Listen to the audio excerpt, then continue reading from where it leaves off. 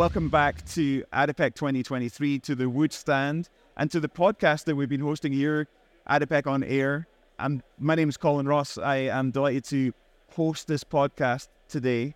And we're going to be looking at how Wood and OMV have been collaborating to design the future of plastics recycling. I'm really delighted to be joined by two fantastic guests, once again, actually, here on the ADIPEC podcast. First of all, I've got Stefan Perker. Stefan is the head of Circular Economy Innovation at OMV. Stefan, so good to have you. Welcome back. Thank you. And also joined by Richard Spires. Richard is the Technology Director at Wood. And great to have you here as well. Richard, thanks for joining as well. Thanks for having me. So a little under a year ago, we sat right here in this seat and we had a discussion about a memorandum of understanding that we had just signed at ADIPEC 2022 for ReOil, which we'll talk about in lots of detail in a minute. And now we're sitting here 2023, almost a year later, and yesterday we signed a full collaboration agreement on ReOil, which was brilliant. So we want to just spend some time talking about that and hearing about ReOil, the technology and the problems it's going to solve as we step forward into this world of plastics recycling. I wonder maybe if we could just start with a recap. And Stefan, could you just give me a bit of an overview of ReOil, the technology and the problems it's solving? Yeah, thank you very much. First of all, thank you very much. It was really an exciting year preparing the collaboration agreement. And coming back to a recap of the technology, as I said last year, I think it's a very simple technology made by refiners for refiners. So we are simply putting up a pyrolysis process, where we melt plastic, put it together with a solvent, mix it, and then crack it. And the cracked hydrocarbons are then evaporated further to downstream processes. And out of these downstream processes, we can then again make monomers. And these monomers can then be used for making polymers again. So we close the loop with this process for hard to recycle plastics. Yeah, it's great. Richard, what kind of problem are we solving here with ReOil? So look, there's a huge amount of waste plastics, end-of-life plastics generated. And that's because plastics and polymers like polyolefins, they're a great material. They're fantastic to use, easy to use, but over time, they've become a disposable solution. And so what we want to be able to do is solve that problem of plastics being this disposable solution and instead make it a reusable solution, closing that linear supply chain from generation to waste, closing it where the waste is actually then a feedstock background and the material can be reused again and again. Yeah, brilliant. And talk me through the technology a bit, because there's some unique elements to what we're doing with ReOil as opposed to mechanical or different types of plastics recycling. What is it that ReOil does and why is it a bit different? Richard, do you want to? So the beauty of ReOil, and Stefan mentioned it earlier, it's been developed by refiners for refiners. So what ReOil is, where ReOil is differentiated is that integration into the refinery, and a heck of a lot of time has gone into making sure that everything that comes out of ReOil is usable in that petrochemical refining industry. It is really trying to cut down on that waste. The other brilliant advantage of ReOil is its scalability. Within a single train, ReOil can be scaled far in excess of any of the competitive technologies. And this really allows for single facilities to be installed that solve the problem, not just locally, but regionally. And that's really going to open up huge amounts of opportunity for some of our clients, some of OMV's collaborators in the energy industry to really resolve that plastics problem local to where they operate. And we're operating at fairly straightforward pressures, temperatures, all these kind of things. Yes, Stefan? Yeah. So we are, I think I also said it already last year, that if you imagine a pizza oven, and the temperature of a pizza oven is around, 450 degrees or something, we are in that range as well, between 420, 450 degrees to crack the polyolefins again. Yeah. So it's very, I would say, low temperatures and low pressures, and I would say easy to use at refinery sites, and also integrated into refineries and petchem sites. Yeah, that's very important. It's a novel integration of basic known refinery technologies. It's not a catalytic process, and the temperatures and pressures are very easily achievable. Yeah, very good. And I guess I'm interested in what's going on in the market. So in our announcement yesterday, we talked about how we think that around 60% of plastics will be made from recycled feedstock by 2050, somewhere in that region.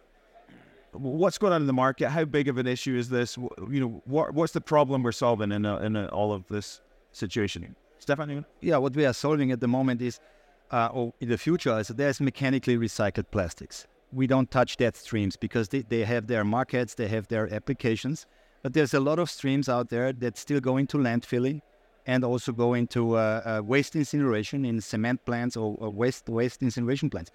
And this is a much too valuable resource for us. Yeah, it's the feedstock of tomorrow, partly to replace also the fossil crude oil, to again produce plastics out of there. So we closed its loop for all these end-of-life plastics that usually end up in landfill and incineration.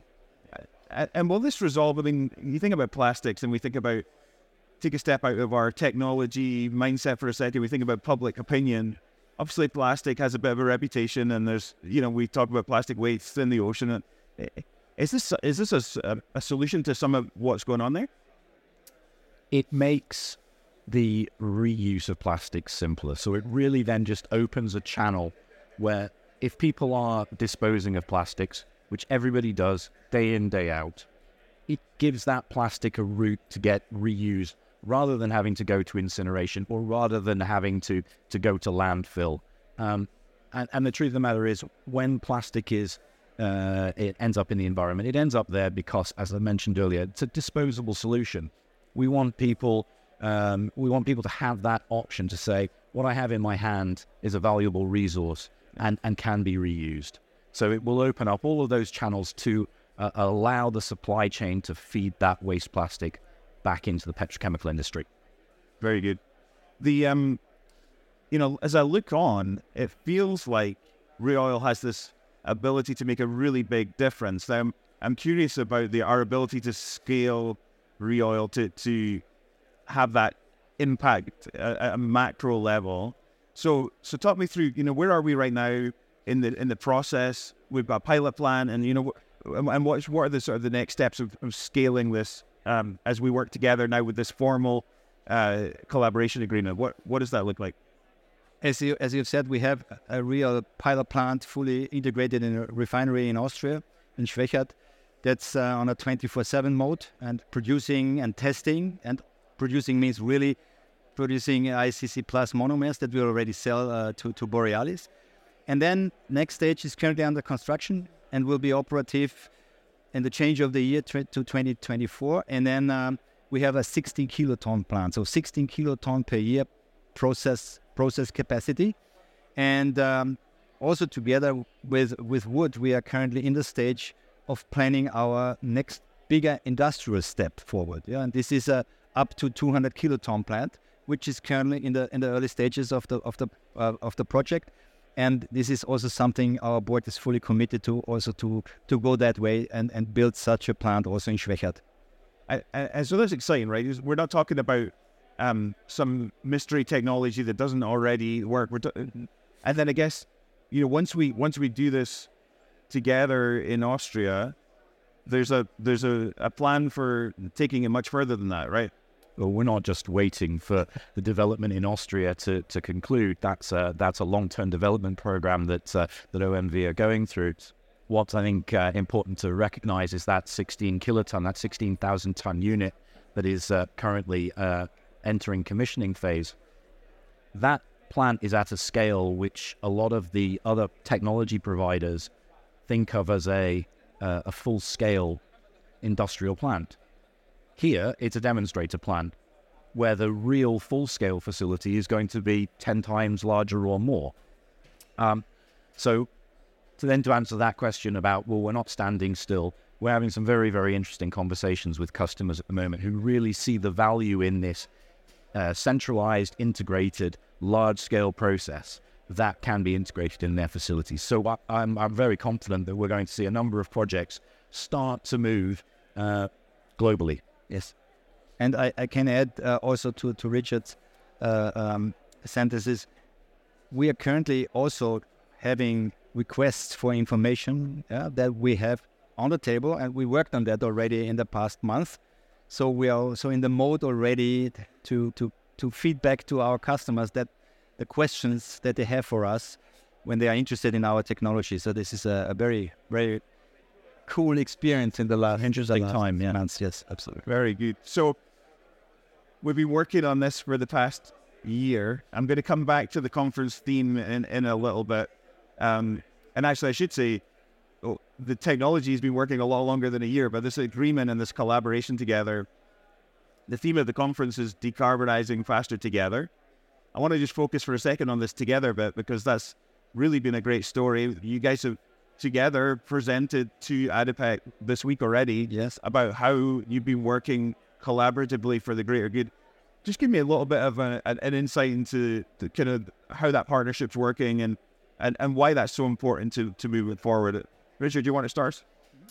Well, look, Wood is a global consultancy and engineering business, and we help customers through whole life cycle of projects. We're also a technology provider, and so we have access into how to deliver technologies into customers' projects as well. And so what we've been doing is making sure that as this is a new technology and customers are going to have to adopt it, we are building up the methods and the systems and the processes by which customers can be confident that Wood and OMV together is not just a flash in the pan. We're not just a provide you with the answer and walk away. We really want to help customers all the way through the life cycle with the knowledge and learning that OMV have had in the multiple years of development, and then adding that to Wood's capabilities in the digitization, the decarbonization, the engineering and consultancy piece. So adding those key capabilities together and really building a process by which the best of both organizations can be brought to the market. That's what we've been aiming to achieve, and that's what we've been doing for the past year, making sure that that's ready to go. And Stefan, yesterday we got together, we signed the contract. There was a good energy. How's the partnership working out? I mean, as I said, it's a very exciting one, and we are really thrilled to go along and to further process our ideas. Yeah. And as I said, the teams in Milan and the teams in Great Britain, we're working on a weekly basis on all their topics, because it's a back and forth, and I think it's a good vibe also in the project teams that we have. It's really a very, very exciting. And I guess if we just take a macro step back, I mean, we have a huge challenge, not just in plastics recycling, but in the energy transition and all energy security. Together is something we should focus on, right? Absolutely. Definitely. I think there's no way around collaborating with the different competences that we, as so to say, the technology developer and you as an engineering company have. It's absolutely gorgeous. Fantastic. My final question for you, we've talked about this theme. We've been asking everybody who joins the podcast this week. We're talking about decarbonizing faster together. If there was one thing that you would ask of the industry to do faster in order to decarbonize, what would that be? Why don't I start with you, Richard? Well, look, it's been a great ADIPEC. There are so many organizations here with incredibly innovative solutions. And my answer would be industry has to think a little bit outside the box. Walk around. The solutions are out there. The solutions are being exhibited here. Ask questions. Be curious, because you will find the solution you're looking for. Excellent. Stefan? Yeah, for us, coming back to real, I mean, we have to prove that. We have to make that happen. And so I think the next step will prove that we will also reach that next level, and then we will reach the industrial level. And once this is established, I think that's the collaboration that we have, that we can prove to the industry that there are solutions out there complementary to mechanical recycling to get that going, to get that going and contribute to sustainable living. Yeah. Excellent. That sounds like a great way to finish. Thank you so much for joining us. Thank you. Take care. Thank you. Thank you.